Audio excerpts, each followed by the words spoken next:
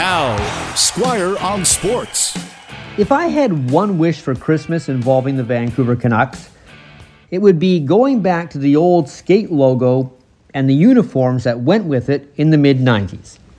I thought about this because yesterday at Canucks practice, Thatcher Demko broke out a newly painted mask that was pretty much identical to the one Kurt McLean used during the Stanley Cup run of 1994. And afterwards, even Bo Horvat said how much he loves that old uniform and the logo itself, which is the second logo the Canucks have used during their time in the NHL. The first logo, of course, we still see occasionally, and that was the stick and rink logo.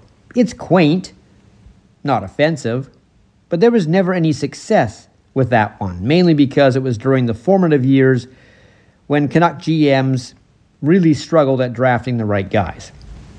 The skate logo actually was part of the Flying V uniforms, which showed up in 1978.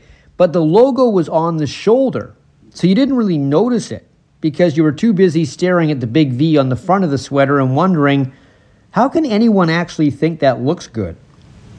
The skate logo finally made its way to the front of the uniform in 1985, but the home uniforms then were all yellow, kind of like Nashville's.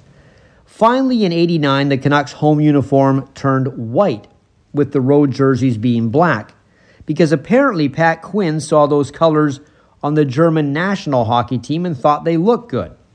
Germany was right, and so was Pat. But Pat also had to oversee the complete change to the current Orca grinding its teeth logo, which really was more of a reference to the company that owned the Canucks at the time, Orca Bay. And that one has been used the longest of the three primary Canuck logos. But since they gave the Johnny Canuck logo, the best one they owned, to Abbotsford, they might as well go back to the skate with the black road and the white home uniforms. And if they do, I promise I won't ask for anything else for Canucks Christmas. Squire on Sports on 980 CKNW.